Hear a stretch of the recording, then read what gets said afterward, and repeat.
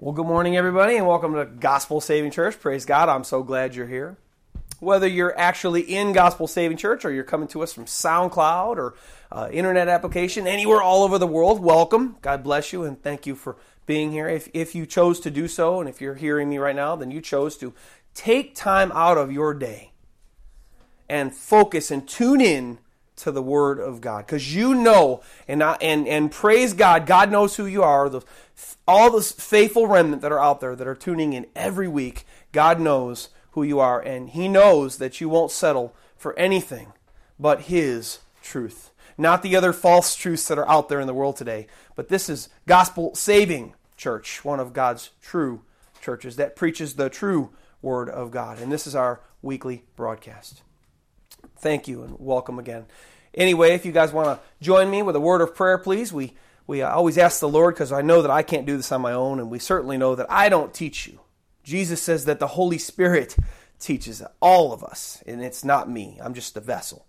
So let's ask God to help us understand. Lord, thank you for bringing us here. Thank you for your word, God, for we know that your word is a lamp unto our feet and a light unto our path, Lord. We know that your word, Lord, is our truth, Lord God. Many people in the world, Lord God, have their own truths, which they make up for themselves, Lord God. But Lord, we as your chosen people, Lord, we, the ones whom have obeyed your calling, Lord God, our truth is your truth, Lord God. In your word is our truth. We just thank you so much, Lord God, that you've brought us here. And we ask you, Lord God, to please illuminate us. Help us to understand what you have to say to us today. Help us to make sense of all the things that you've given me over these last 7 days, including today, Lord God. That every day, Lord God, you know that I labor in the word and in doctrine. Help us to understand by your Holy Spirit, Lord God. And let us not leave the same. Help us to leave changed, even me. Lord God, I pray your word would penetrate our hearts, Lord God, and the truth of your word would penetrate our hearts, Lord God, and change us and make us more radical and more in love with you. Thank you so much, and we praise you, and we ask all these things in the precious and holy name of your Son, Jesus Christ. Amen. So you can turn now to Acts. We're going to be in chapters 3 and 4, the rest of 3 with the beginning of 4, and that's where we're going to be today. And I won't read them or teach them until after my thoughts from last week's message, the lame, lazy man. Last week I talked to you about the meeting between the two apostles, Peter and John, and the lazy, lame man, who was begging for money daily outside the temple at, remember, the Gate Beautiful. That's important for today, so he could support himself. And I also talked to you about the miracle that was done to give him what he really needed. The real helping hand up that he needed, not the hand out that he was looking for. And I talked to you quite a lot about how I've met a lot of lame, lazy people in my life as a Christian that could have gone to work, and that I've met them in my life, and they've wanted others to support them, and yet, you know, they don't want to do the godly thing and get a job, but rather they live in a sinful life where they don't want to work and they want to be lazy, mooching off of others instead of doing what's right. And I went on quite a tirade about how I don't really support these kind of people by giving them stuff or money, because this enables them to be comfortable in an ungodly lifestyle.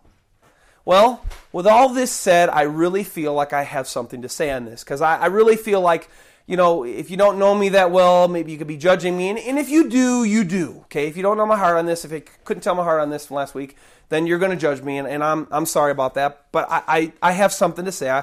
I really hope you don't think I hate or despise these types of people, or I'm being mean or cruel towards them because of my stance that people, and me including, shouldn't support their ungodly lifestyles, because I really don't hate them. I really don't despise them. In fact, I love them and I care about them, and that's why I don't support them. You see, I actually have a different idea on the subject, really. I see those, it's a little bit strange, you may not have heard this before, but I actually see that if we support these people, then we actually would be hating them and despising them. And I see that I rather show them love by not supporting them, and I'm going to show you Why? You may say, how could I say that, Pastor Ed? How could you say that you're being right in not helping them live their ungodly lifestyles? Well, listen to this. For one, the practice of this lifestyle is sinful. Right? It's ungodly. It's unrighteous. And Jesus tells us in Matthew chapter 7 that anyone who practices unrighteousness shall not inherit the kingdom of heaven. Not that we all won't sin here or sin there, but those who live a practice of a sinful lifestyle. And I don't care what you profess out of your mouth, you will not go to heaven if you practice a sinful lifestyle.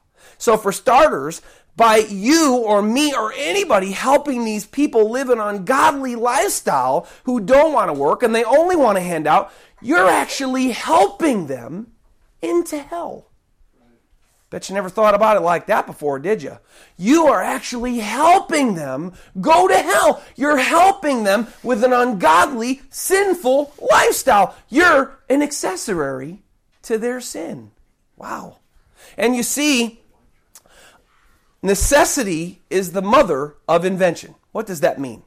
Well, when you have a need, when you need to have something, usually then that makes you create something that'll fix your need. And everyone stopped helping people like the lame, lazy man who we read of in Scripture last week, the ones like this today, then they would get awfully hungry and awfully thirsty really quick. And you know what those tools could be? Those could be tools that would motivate them to do the right thing. And think about this, if nobody supported their sinful lifestyle. Now again, I'm not talking about the people that are really wanting just help just to get up out of their situations. I'm talking about the people that I've met downtown on Dallas, where they've been there for years. And they're not looking at getting up out of their situation. They only want you to support them and make you feel sorry. That's the type of people that we're talking about here. And so I say nobody supported them. No person, not you, not me, no business, no government, not even national, not even state, not even local. Guess what? They'd be forced to find a way to survive because generally people don't want to perish. People don't want to perish. When God was talking to Job, when God was talking to Satan in the book of Job, Satan said something real interesting to God. He said, man will give all that they have for their life. Amen. And that's true. People don't generally want to die. So they'd be forced to find a way to survive because they don't want to die. And probably for most of them, that's something they do to survive would be to get their lives together. There's the invention. Because of the necessity of the possibility of starving to death because they got no food. So you'd actually be helping them by not helping them. It's kind of reverse to what our culture believes today. But you know what? I could say all these things, but to me, and I talk about this with a brother, if it has no scriptural support, then it really is just a man's idea. But guess what? We got scriptural support for this one. Luke 14 through 17, we read of a story of the prodigal son. And we read this. Although he was not in the same lazy, lame man situation, we still read the same principle. Luke 14 through 17. Remember, he decided to run away into an ungodly lifestyle, but when he had spent all, verse 14, there arose a severe famine in that land, and he began to be in want. Look at that. There's the necessity. I wonder how he's going to invent. Then he went and joined himself to a citizen of the country, that's a good thing, right? And he sent him into his field to feed the swine. And he would gladly have filled his stomach with the pods that the swine ate, and no one gave him anything. Wow. Well, what's he going to do? What's the conclusion? What's the answer to his problem of starving because not even the evil citizen that he joined himself to in the world would feed him? The invention for his necessity was verse 17. But when he came to himself, oh, man, what am I doing? I'm starving out here. I'm going to die. Holy camole. He said to himself, how many of my father's hired servants have bread enough to spare? I will perish with hunger. So he realized, nobody's helping me. I better get my life back together. I better get up out of this bad situation and do something for myself. I better do something about it, and it motivated him to get up out of his situation and get right. And really what he did was he was getting right with his father, who we know in the story is God. and he was the runaway son who was running away from God, right? And so that led him not only to get his life right, get himself back up and back into his father's house, but it led him to get right with God. So if everyone stopped supporting the willfully lame, lazy person of our day who refused to work, being a burden to others, begging for money, it would easily help them to see the error of their sinful path they have chosen and help them to turn to God for the real help they could need, because that's what those people out there really need. They look to man to support them, but man can only give just, a few crumbs. Really, they can't really supply what they need. What they really need, what they're really searching for, is a relationship with God, a real relationship with God. And they need to change and get out the path of their unrighteousness and find the path which leads to life. And of course, we know that that's in Jesus Christ. All right. Well, that's all for what I had to say. If you want to judge me, you can, but I implore you to think about what I'm saying and think about that. You're helping them. And I don't want that to do that. I love those people too. And I don't want those people that are in that, even though they're in that ungodly lifestyle, I don't want them to go to hell, but that's where they're headed. So think about that. Think about that. Anyway, on to our new message for today. Title of our new message today, The Purpose of Miracles. Again, the title, The Purpose of Miracles. We're going to read Acts 3, 11 through 26, and then 1 through 4 of Acts 4. I know it's quite a bit of a lot today, but I almost think sometimes I shouldn't read, but you know what? I think the Word of God is so valuable that I just love reading the Word of God, and I think we all should. So I'm just going to read it anyway. It may add another minute and a half onto the sermon, but I think the Word of God is worth it. So let's read Acts 3, 11 through 26, and 4, 1 through 4, shall we? And then I'll teach it. Verse 11 of chapter 3 says this. Now as the lame man who was healed held on to Peter and John, all the people ran together to them in the porch, which is called Solomon's, greatly amazed. So when Peter saw it, and he responded to the people, Men of Israel, why do you marvel at this? Or why look so intently at us as though by our own power or godliness we made this man walk?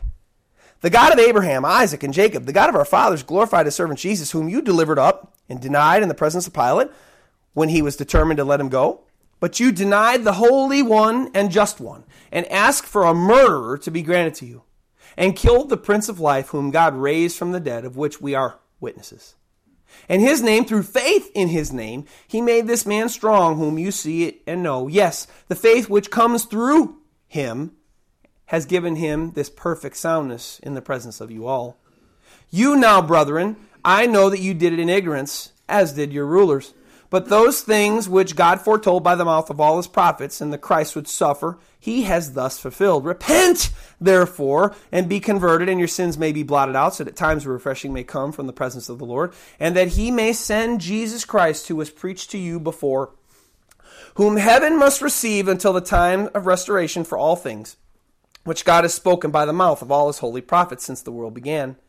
For Moses truly said to the fathers, The Lord your God will raise up for you a prophet like me from your brethren. Him you shall hear in all things, whatever he says to you. And it shall be that every soul who will not hear that prophet shall be utterly destroyed from among the people. Yes, and all the prophets from Samuel and those who follow, as many as who have spoken, also have foretold these days. You are sons of the prophets, and of the covenant which God made with our fathers, saying to Abraham, and in your seed all the families of the earth shall be blessed. To you first, God, having raised up his servant Jesus, sent him to bless you in turning every one of you from iniquities. Now, as they spoke to the people, the priests and the captain of the temple and the Sadducees came upon them, being greatly disturbed that they taught the people and preached in Jesus, the resurrection from the dead. And they laid hands on them and put them in custody until the next day, for it was already evening. However, many of those who heard the word believed, and the number of the men came to be about 5,000. So today we're studying the after effects, or the events that take place after God uses Peter to do the miracle healing on the lame man, to give him the literal helping hand up that he needed. Remember at first when the Jews in the temple see the lame man up walking around, right? They recognize who he is, and they're really flabbergasted. They're frozen. They're like, oh, what just happened? They're just in shock. Well, as we see here in verse 11, look what he says. Verse 11 says, now as the lame man who was healed held on to Peter and John. So he was actually running along with them, holding on to their robes or holding on to their arms. All the people ran together to them in the porch, which is called Solomon's, greatly amazed. So the people get over their shock. These frozen, amazed, flabbergasted people, they come together where John and Peter are and the healed man are to get an up-close personal look at the lame man. And because guess what? They want to find out why this happened. They want to find out, hey, how did this guy start walking again? And they come to the apostles and the ex-lame man in a place at a temple called Solomon's Porch, also known in other parts of the scripture called Solomon's Portico. Okay? Solomon's porch or portico was located on the east side of the temple. This was Herod's temple, not Solomon's temple, okay? And it was a long colonnade behind the holy place, and it was primarily used in history, hint, hint, hint, for teaching.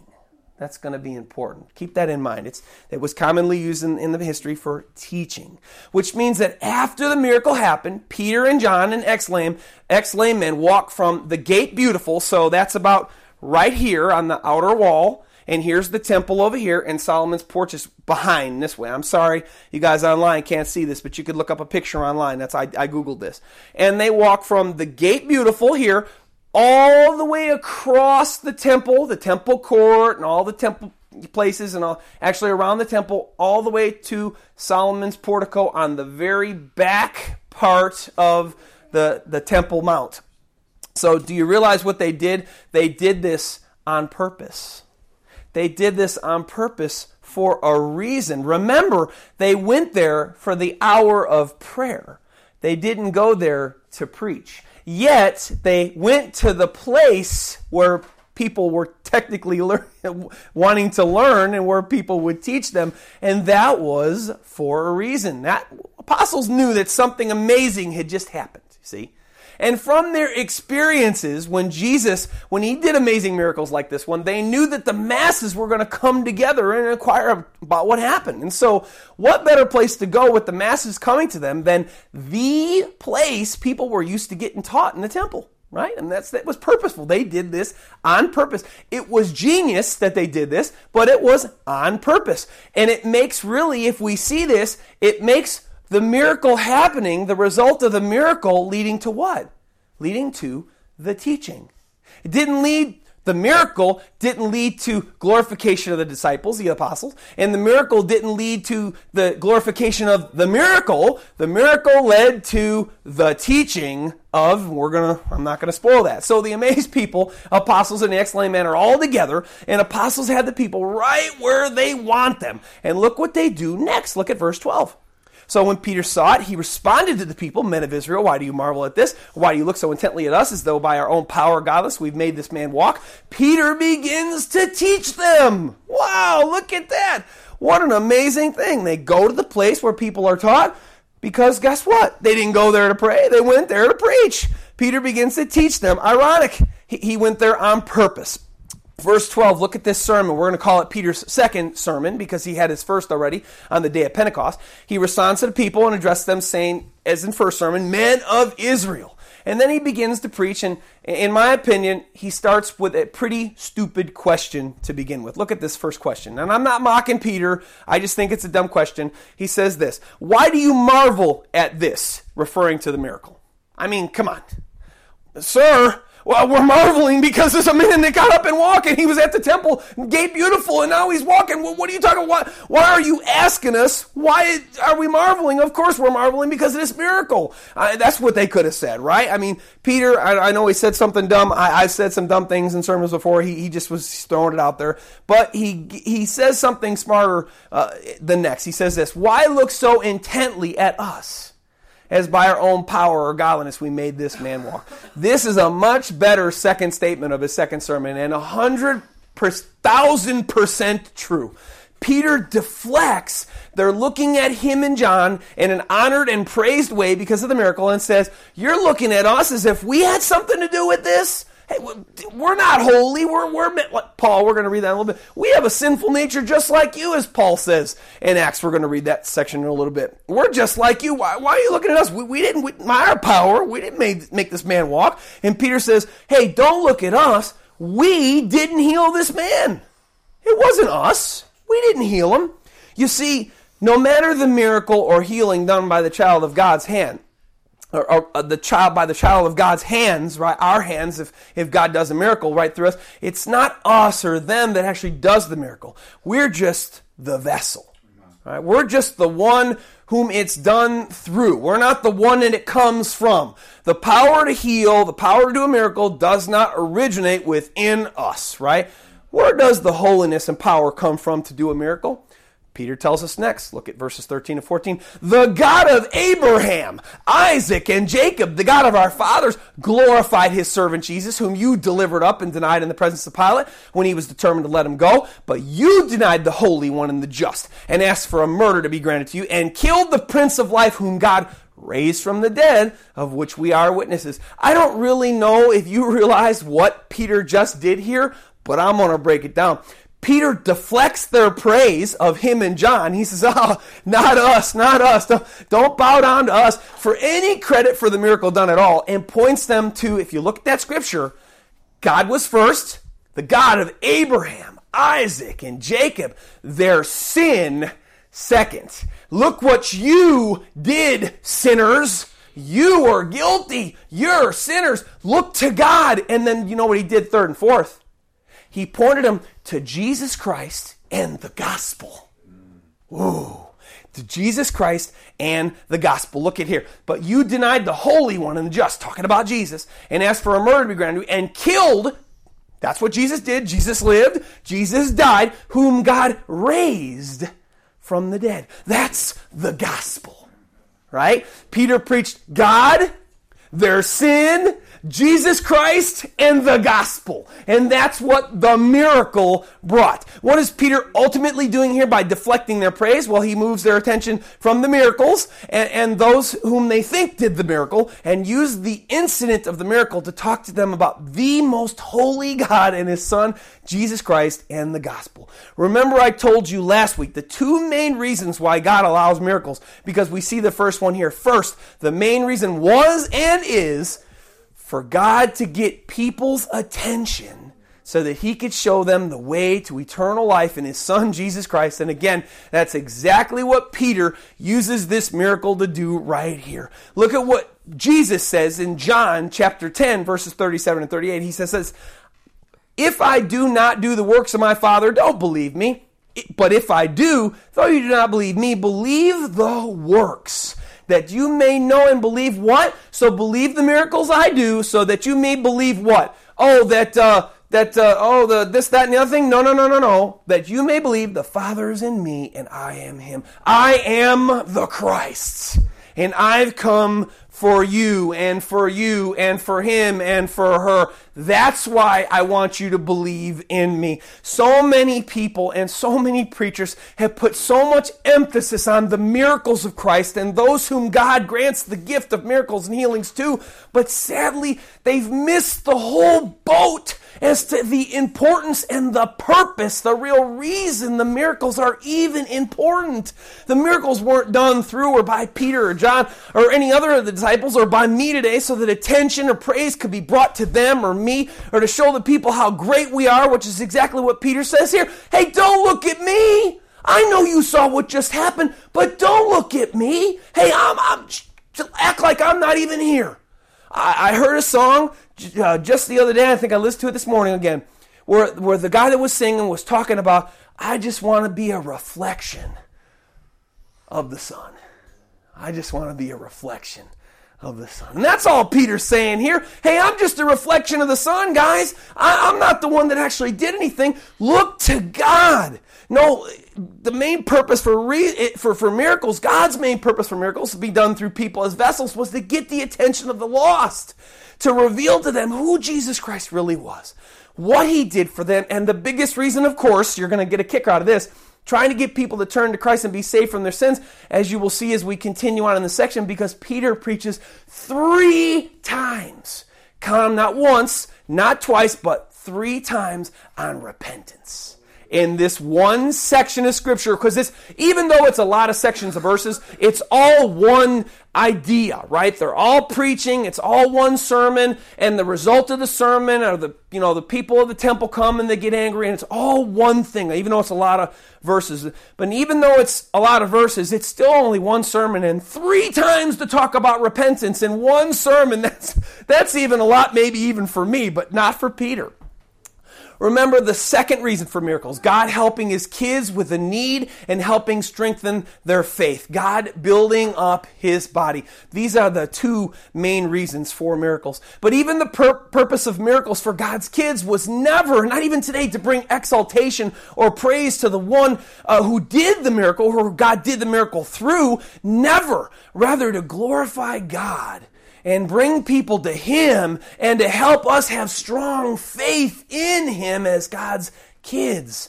There's been a lot of abuse in this area throughout the years from those whom God has gifted to do this work. Because God does have specific giftings for certain people to do this work. Paul tells us about this. He says, to some are granted this, to some are granted that, to some are granted this, and to some are granted miracles and healings and things like that. Not that every Christian, God can't do a miracle through anybody, but there are specific people whom God gives this gift to do these miracles and these healings, right? And I'm actually afraid, through what I've seen, at least since I've been alive, that many of those whom have had this gift from God have actually turned away from God because they've received too much praise and glory from man because of the gift. I mean, just look. I mean, some of those miracles that you hear about and see, they're real, but look who's getting the praise. Man's getting the praise. God's not getting the praise. I mean, just look. You got to open your eyes. But it's out there. This is definitely something that the child of God who has this gift from God has to be a guard against, absolutely as a snare. Because boy, oh boy, do people want to exalt the healer. Whoo boy! And it's always been that way. Remember the Apostle Paul, the vessel, in Acts 14, 8 through 18, which does an almost identical miracle. Notice in this section, Acts 14, 8 through 18, why Paul does this miracle. I'm going to point things out as he's doing this miracle. And notice what he does, because nothing's by chance here. Paul does everything for a reason. I want you to know what he does and how he calls attention, and I want you to see what he does and notice the tone and how it says he says these things.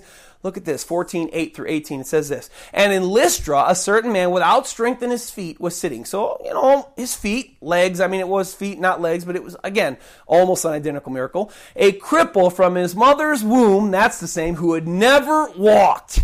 This man heard Paul speaking, Paul observing him intently and seeing that he had faith to be healed, unlike the lazy lame man that we looked at from last week, said with a loud voice.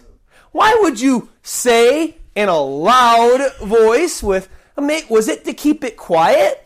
Or was it to let everybody there know what you were doing? Paul wasn't doing anything in disguise. He said with a loud voice, stand up straight on your feet. And he leaped and walked. Now, when the people saw what people had done, well, I wonder how the people saw what he did. Well, that's right. He spoke with a loud voice. He did it on purpose to get the people's attention. They raised their voices, saying in the Lycaonian language, the gods have come down to us in the likeness of men. And Barnabas they called Zeus, and Paul Hermes, because he was the chief speaker. They immediately exalted the one who did the miracle. Immediately. And they called them gods. Wow. Woo, that's pretty intense. Then the priest of Zeus, whose temple was in front of their city, brought oxen and garlands to the gates, intending to sacrifice with the multitudes. They were going to sacrifice to Paul. Wow. But when the apostles Barnabas and Paul heard this, they tore their clothes, which was an ancient Jewish thing. They tore their clothes to show their disapproval, and they ran in among the multitude, crying out and saying, men, why are you doing these things? Look what the miracle leads to. We are men with the same nature as you, that'd be a sinful nature, and preach to you, here we go, the miracle brought a sermon. Wow. We preach to you that you should turn from these useless idols to the living God. Repentance. turn from these useless idols to the living God who made the heaven and the earth, the sea, and all things that are in them, who in bygone generations allowed all nations to walk in their own ways. Nevertheless, he did not leave himself without a witness, and that he did good, gave us rain from heaven and fruitful seasons, filling our hearts with food and gladness. And with these things, they could scarcely restrain the multitudes from sacrificing to them. He says in a loud voice, getting everybody's attention, the miracle brings everybody together. I seem like I've heard that before. That's happened somewhere. Oh yeah, that's right. Acts chapter 3 and 4. That's right. And then once all the people together, even though they were doing an ungodly thing, Paul preaches and he tells them, turn to the living God away from these idols. The miracle brought a sermon. Wow. And did you see, though, sadly, how easy it would have been for Paul and Barnabas to receive their praise? Ooh, boy. I'm sure that made the flesh feel real good. Oh, man. They called them gods? Oh, man. Hey, Barnabas. Oh, no, they didn't. For 1 second, though, they didn't. They may have entertained it, because I'll tell you, they were men like us, right? And I know that if people were wanting to call me a god, there wouldn't be a moment that I'd be like, really? You're going to lift me up as a god?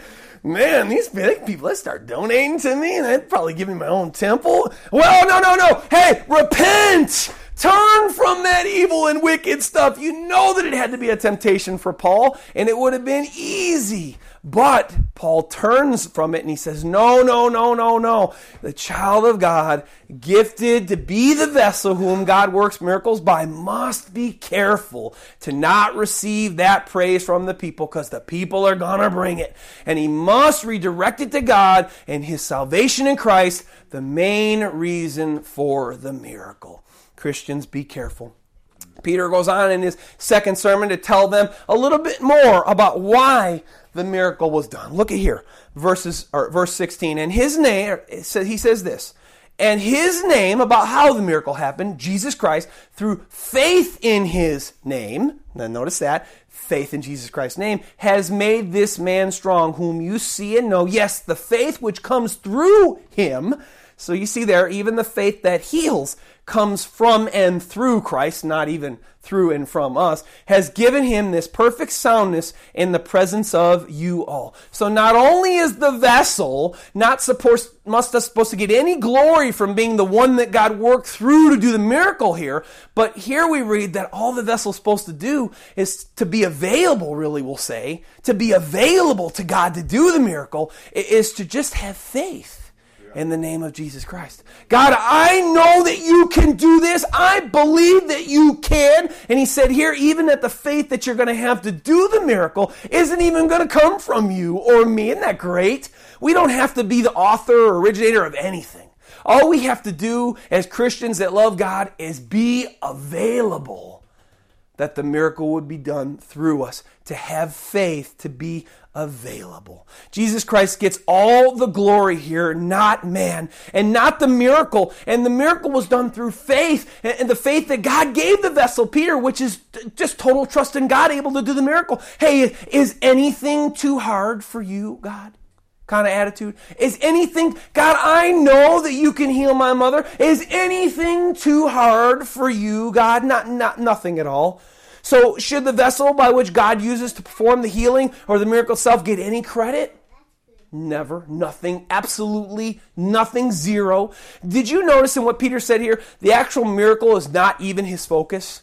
No, it was to give the glory for the miracle to the one that it is due, Jesus Christ, and to speak of the faith for the miracle that even came through Jesus Christ. Notice who got everything here. Same as Paul says, Colossians 1:18, and he, Jesus Christ, is the head of the body, the church, who is the beginning, the firstborn from the dead, that in all things he may have the preeminence.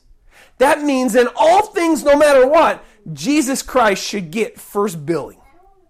The evidence here even furthers the idea that the purpose of the miracle was to turn people to Jesus Christ, because he should be first in everything, for that is his right and is his due. Look at what Peter says next with the stage, because, this miracle gave Peter and John a great stage to do this miracle, right? Or to talk to these people. That's what the miracle brought. It brought people amazed, and then it gave them a stage. People came together, and then they could speak. Look at verses 17 and 18. Yet now, brethren, I know that you did it in ignorance, speaking of now how they killed Jesus Christ without knowing who he really was, as did your rulers, same for their rulers.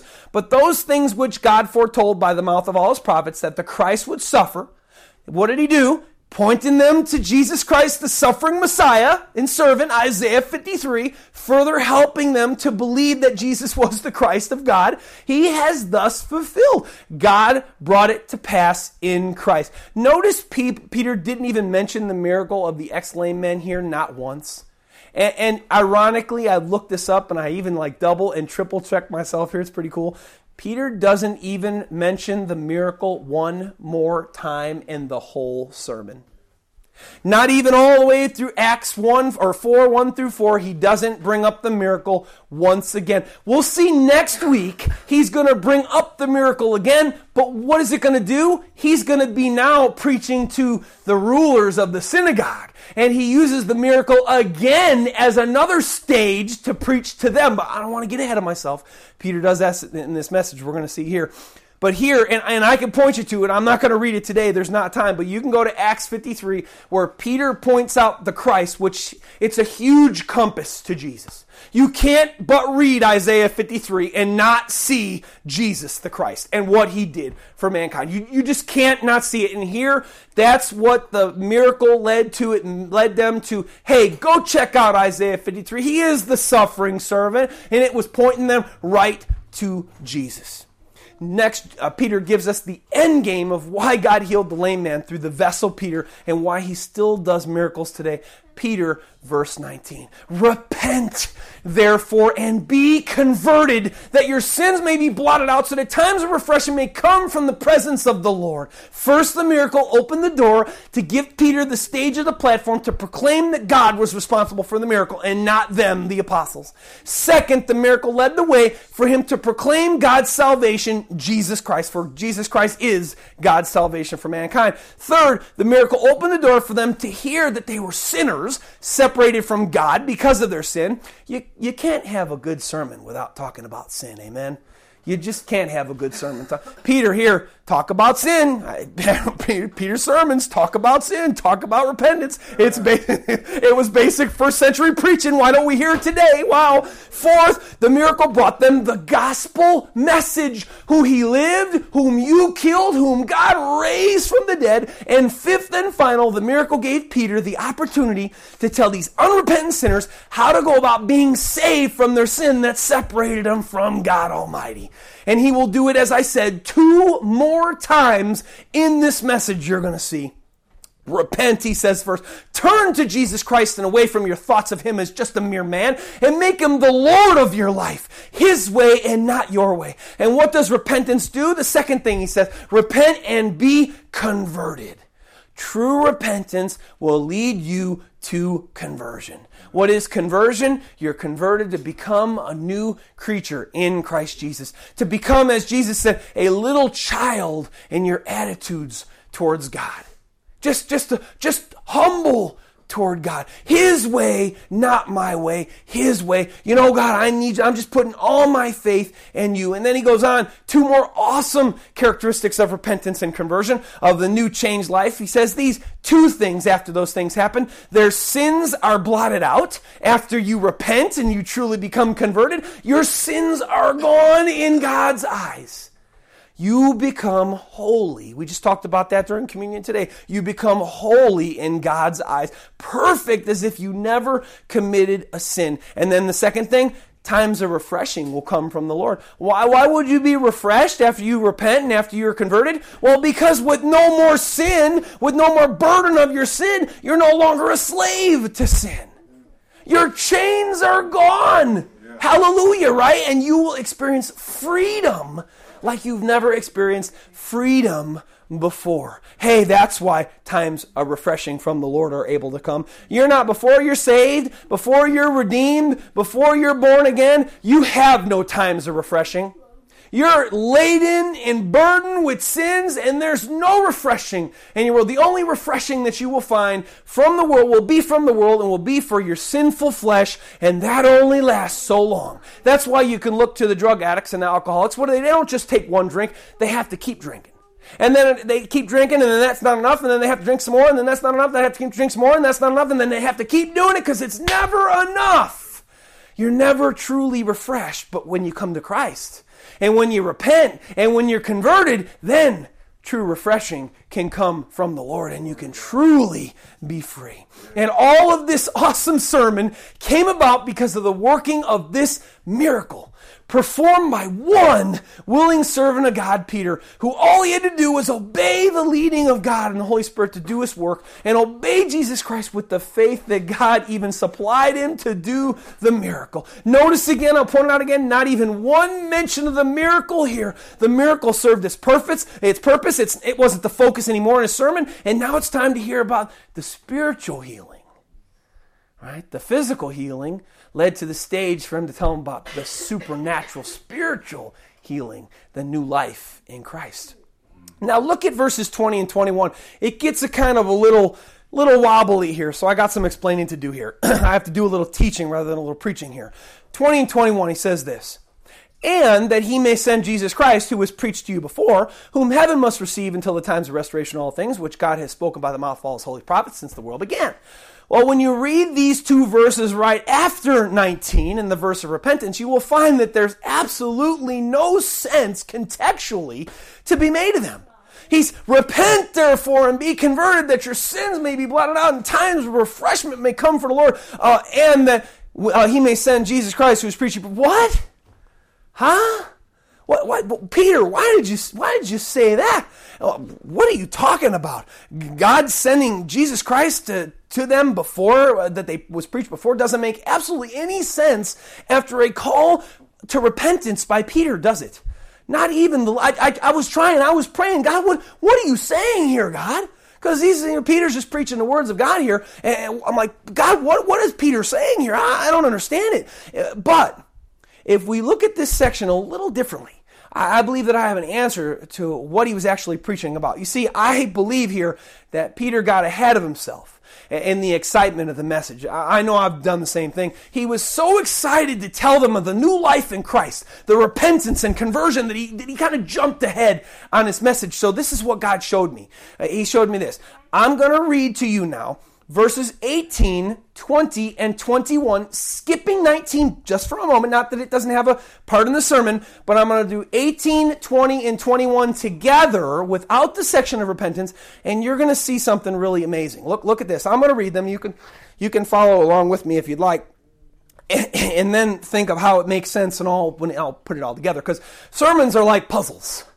Right? They got to make sense. God's just not going to say something that doesn't make sense. That's not God. That's the gods of the world say things that don't make sense. God says things that make sense. He's a God of order, not disorder. And so what I mean, it wasn't like Peter was blaspheming God or anything here, but he was just so excited. He was hearing from God. He just wanted to jump to repentance before he kind of backed off and gave the message. Look at this. Look at how it reads now with 18, 20, and 21.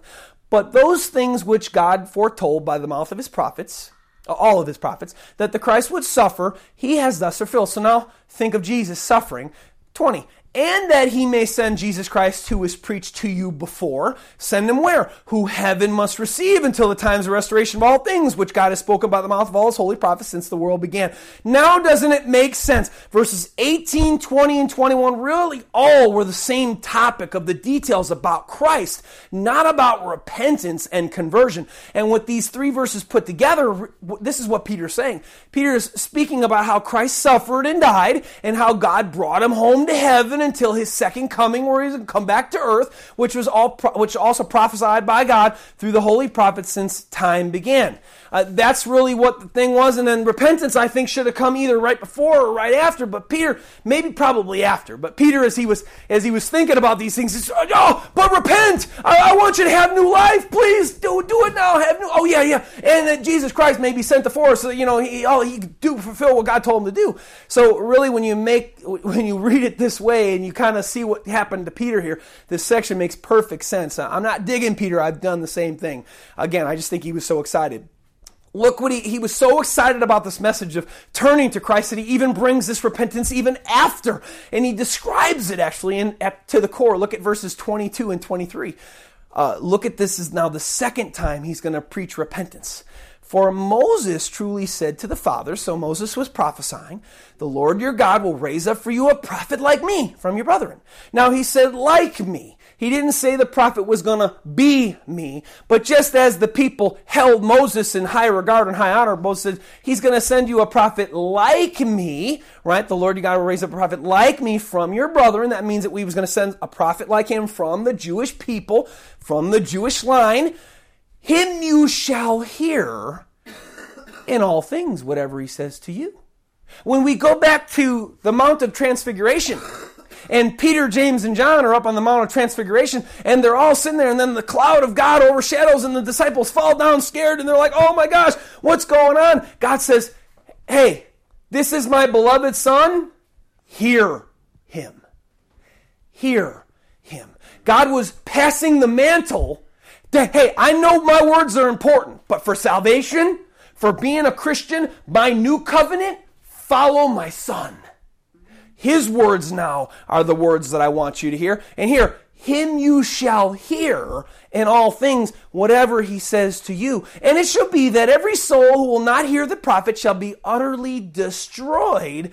You could say, really, he says, from among the people, but really, anybody that doesn't hear Jesus Christ will be destroyed eternally in hellfire. And what did he do? He just preached repentance again. Repentance is what? Turning away from you as your Lord and turning to what? Hear, or in other words, obey the teachings and what Jesus Christ said to do. This is repentance again, but it's really, in essence, what repentance is. You turning and not listening to you anymore and hearing him. And if you don't hear him, and people might say, "Well, Pastor Ed, that's not, how can you say that? That's, if I just don't listen to Jesus." Well, here's why. Not that God's being cruel or mean or anything like that, but here's why. You see, we're sinners.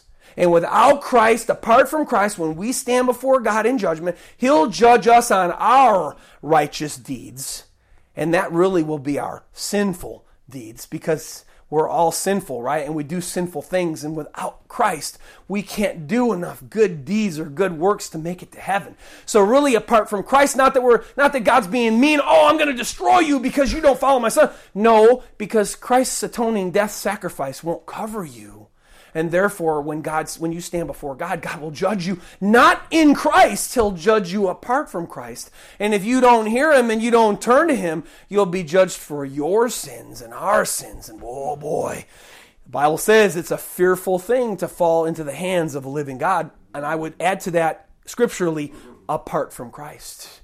It's a dangerous thing to fall into the hands of the living God apart from Christ. He describes repentance the second time here. If you reject the path of Christ and choose your own, then you reject his sacrifice for your sins. Wow, that is repentance. Look at verses 24 through 26. Almost done. Yes, and he says, "And all the prophets from Samuel and those who follow, as many who have spoken, as also foretold these days." Hey, these guys of ancient times, my prophets, my people of ancient times, hey, they all foretold these days of Christ. They all foretold the days that you're living right now. Verse 25, "You are the sons of the prophets." He's saying lineage-wise, hey, you guys are descended from them. These were your great-great-great-great-great-grandfathers. And of the covenant which God made with our father, saying to Abraham, "And in your seed all the families of the earth shall be blessed." And he's referring to God's promise to Abraham to choose or elect his physical descendants and how their race would be blessing the earth in Jesus Christ, because we know that Jesus Christ came from the line of Judah, right? Jesus Christ was was a Jew, and that's how the descendants of Abraham would bless the whole earth. And the whole earth, trust me, is blessed because Jesus Christ lived. For there is probably not a corner of any of kingdom of mankind where there is not at least one true believer of Jesus Christ. For God has left a remnant. Verse 26, to you first. We know the Bible says that salvation came to the Jews first. The disciples don't know it yet, but it's coming to the Gentiles next.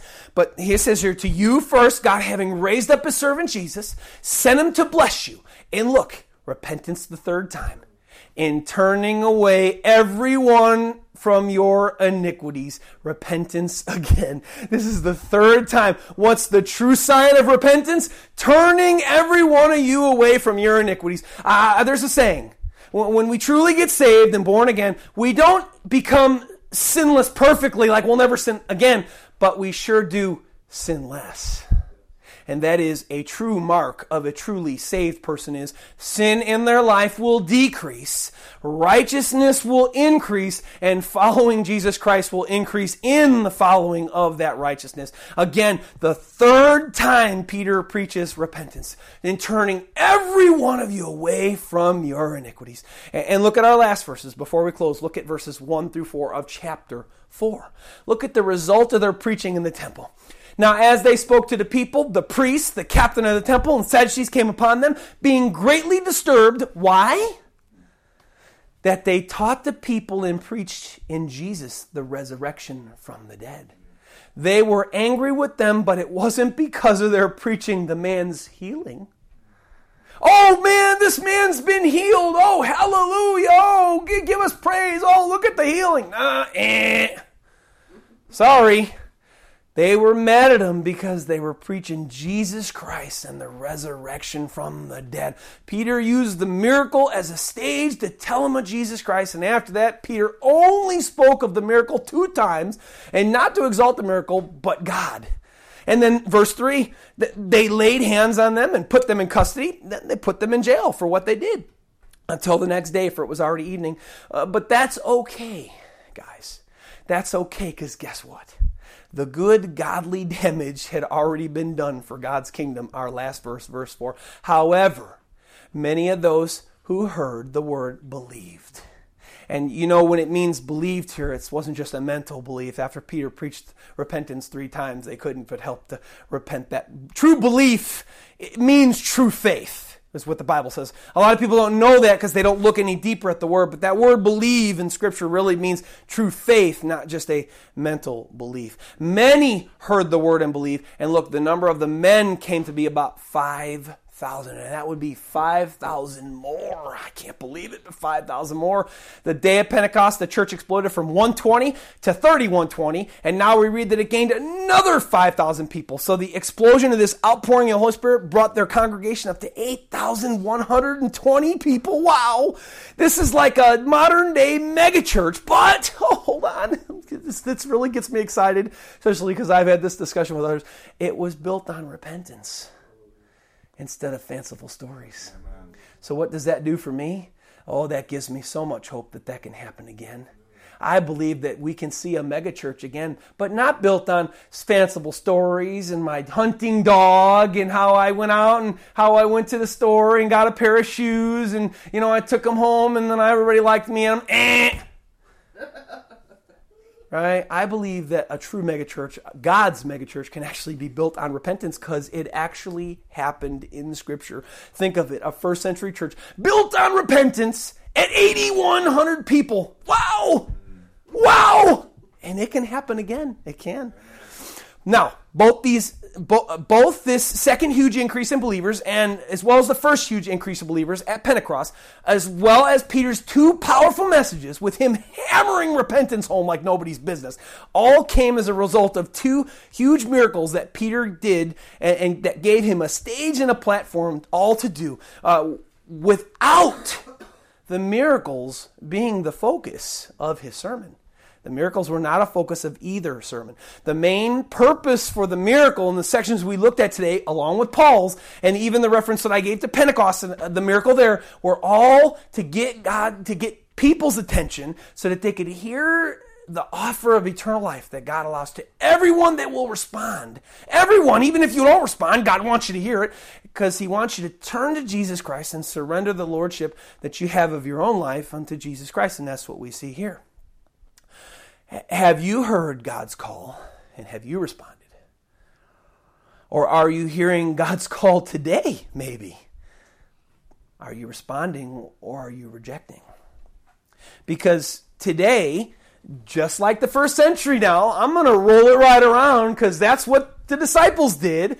I'm going to use the amazing miracles that I discussed today to direct your focus not to the miracles, but unto the main purpose for them happening, Jesus Christ. And for the new converted life that he offers to everyone that'll turn and obey. Many in our world today believe themselves to be saved and going to heaven when they die, but I look and I look and I look, but I don't see any evidence in their attitudes or their lives of a converted life by God's Holy Spirit. I don't see people that claim to be Christians. I don't see them exhibiting life as a little child before God. I don't see them hungry to spend time with God. I don't see them concerned about, because as a child is concerned about their family. And I don't see people that claim to be God's kids concerned about God's kingdom or about God or about his word or anything. And look, Jesus, Matthew 18:3, assuredly I say to you, unless you are converted and become as a little child, you will by no means enter the kingdom of heaven. The folks that I've met, hundreds and thousands that supposedly are saved, their salvation doesn't seem to be biblical. Because there's no true repentance toward God and conversion of a new person. Where is, if you're listening to me, you need to judge yourself here. I'm just telling you what I see in Scripture. This is what Scripture says. This is my standard for truth. I don't hold my standard of truth on me or you or the world, anybody. TV, the news, I hold it on God and his word. And God in his word says that unless you're converted and become like a little child, you won't enter the kingdom of heaven. And yet most I know that claim to be God's kids don't exhibit this converted lifestyle. Where is your new heart attitude and heart condition to obey God and your heavenly Father and his Son Jesus Christ and totally trust him if you are his? Now, God's speaking to you now, not me, okay? Because these are his words. You pass straight out. No, don't look to me. Jesus said, assuredly I say to you, unless you are converted and become as a little child, you will by no means enter the kingdom of heaven. That means that if you don't repent and you're not converted and you don't have an attitude, a hard attitude toward God, like being God's important, things of God are important, soft heart toward God, repentance, living for him, then that means that you're not going to heaven. That's what Jesus said. That's not what I said. And then, of course, we know the Bible says that it's not just repentance one time, right? It's a lifestyle of repentance. You just don't become a child and then, 6 months later you get to be an adult and then, I just left that childhood behind. Jesus said, unless you converted and become like a little child, he never said we grow up. We're supposed to stay in that way. So staying in this humility and relying on Christ and staying with this humble attitude of a child's heart towards God, having total faith in him. And then, of course, after this, obeying God's words, striving to live a lifestyle that he told you to live, obeying his words, being the disciple daily that he wants you to be, and never turning away from him and after the things of the world as you did before you knew him. That's what he says we're supposed to do. That's what the word says. We can't leave that. I had that experience with God, Pastor Ed. I was born again. But now, I had to do my own, life's tough. I had to do this and I had to do that. And, I just had to do those things. But those things, God says, no, I think, I think God's going to understand. I'll read one more time. Assuredly I say to you, unless you are converted and become as little children, it's present tense, become as little children, we never hear of moving away, you will by no means enter the kingdom of heaven. Where are you at with Jesus Christ today? Does a Christ-like life and humility and a child's heart towards God describe who you are? Does you striving to live a holy lifestyle according to God's Word describe you? Obeying the teachings of Jesus Christ? Does that describe you? Or does sin?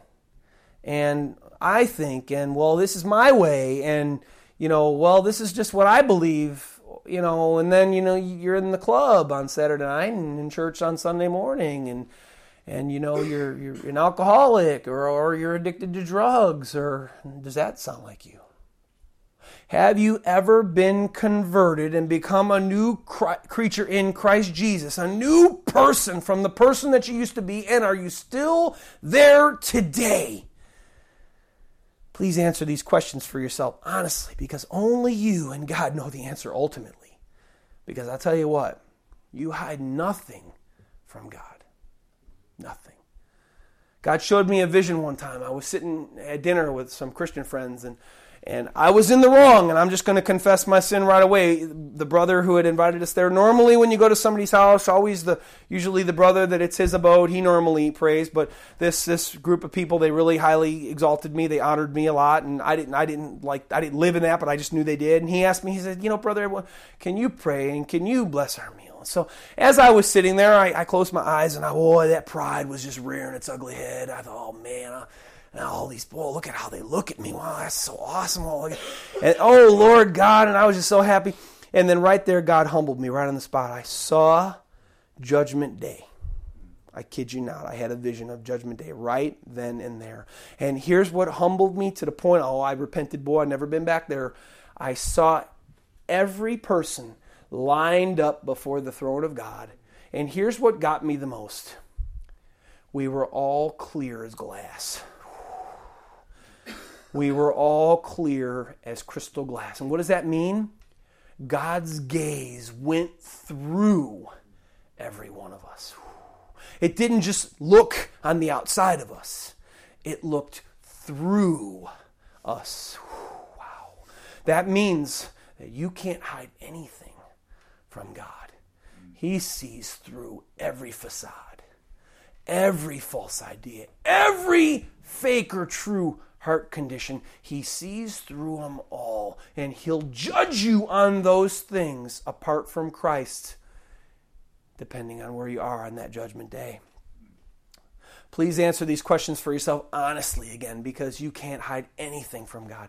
And if your life doesn't match up with the things I just talked about, then please don't be deceived and insist on yourself, no, I'm saved anyway, that pastor's wrong. Maybe some preacher told you that you prayed this prayer and then all of a sudden you were saved. Please listen to the words of Jesus, not your pastor, unless he's teaching the things of God. I had this conversation with this guy at work last week, and he talked about how he was searching and he was seeking. And I said, what'd you find? Oh, well, we're all the same. And then, well, what about, we got talking about his pastor at the time. He said, oh, well, my pastor, I said, well, what did he tell you about, seeking and searching? He said, oh, just be yourself. Be yourself? A pastor? Just be yourself. Be yourself. Let's see. What did Jesus say? Jesus says, if anyone desires to come after me, he must deny himself. Whoa, that's not be yourself. Deny yourself. Pick up your cross and follow after me. Be yourself? Biblically? That's not a pastor, guys. No, be yourself. Jesus, Peter, and John said, repent and be converted. Don't be yourself. Turn to God and let him make you new. And don't wait, God says. God longs for you to come to a beautiful relationship with him, but you must first turn to Christ, and you must surrender today. You can't be yourself and continue to be yourself. You have to turn to Christ and let him make you who he wants you to be. That's true salvation, and that's where times of refreshing in the Lord will come. God loves you so much, and he wants to save you. But many will come to him in that day and say, Lord, Lord, have I not done all these wonderful things in your name? And he say, I'm sorry. I never knew you. And that doesn't mean, according to Ezekiel, that he never really knew you, because God knows everybody, guys. God knows everybody. It means that you were his, or whether you weren't his or were his, doesn't matter. At that point in time, you had either walked away from him or never known him, and he said, I never knew you. You didn't ever become mine, or you're not mine now. Be gone. You who practice lawlessness. So don't be yourselves. Surrender to Christ, that your sin may be blotted out, and that you may be refreshed and know what real peace is. Yes. Let's pray. Thank you so much, Lord God, for your word today. Thank you so much, Lord God, for your love. Thank you so much, Lord God, for the truth. Lord God, thank you so much that the truth is here, Lord God. So many places and so many people that I talk to, Lord God, that don't have the truth, but they think they have the truth, Lord God. And it's an I think truth, Lord God, or well, according to me, truth, Lord God, but it's not the truth, Lord God. Your word is not, Lord, their truth, and your word is my truth, Lord God. And oh boy, Lord God, that's all I need. I need your word and I need your truth, and thank you for that. Thank you that you give us the words to eternal life and they don't come through anybody else. We love you and we praise you, Lord God. I pray, Lord God, that these miracles that I preached on today, of course, would never be the focus of anybody's focus, Lord God. I pray that you, Lord, these miracles would be turning people to you, Lord God, turning people to how great you are, not because of the miracles, Lord God, but because we need to be saved. We need to be saved from our sins. We need to have new life, because just being ourselves will lead us to hell. God, help those that are listening today, or those that will ever hear this message, ever, anywhere, Lord God. I pray that you would help them turn away from themselves, Lord God, and turn to you. And those of us that are yours, Lord God, I pray that we would continue in that path, humble and just sold out to Christ, Lord God, growing more and more in that every single day, and not ever backsliding, not ever turning around and walking away from that, Lord God, to an unsafe place. For only those that abide in Christ until the end, Lord God, shall be saved. Thank you, Lord God. And I ask and pray all these things in Jesus Christ's mighty name. Amen.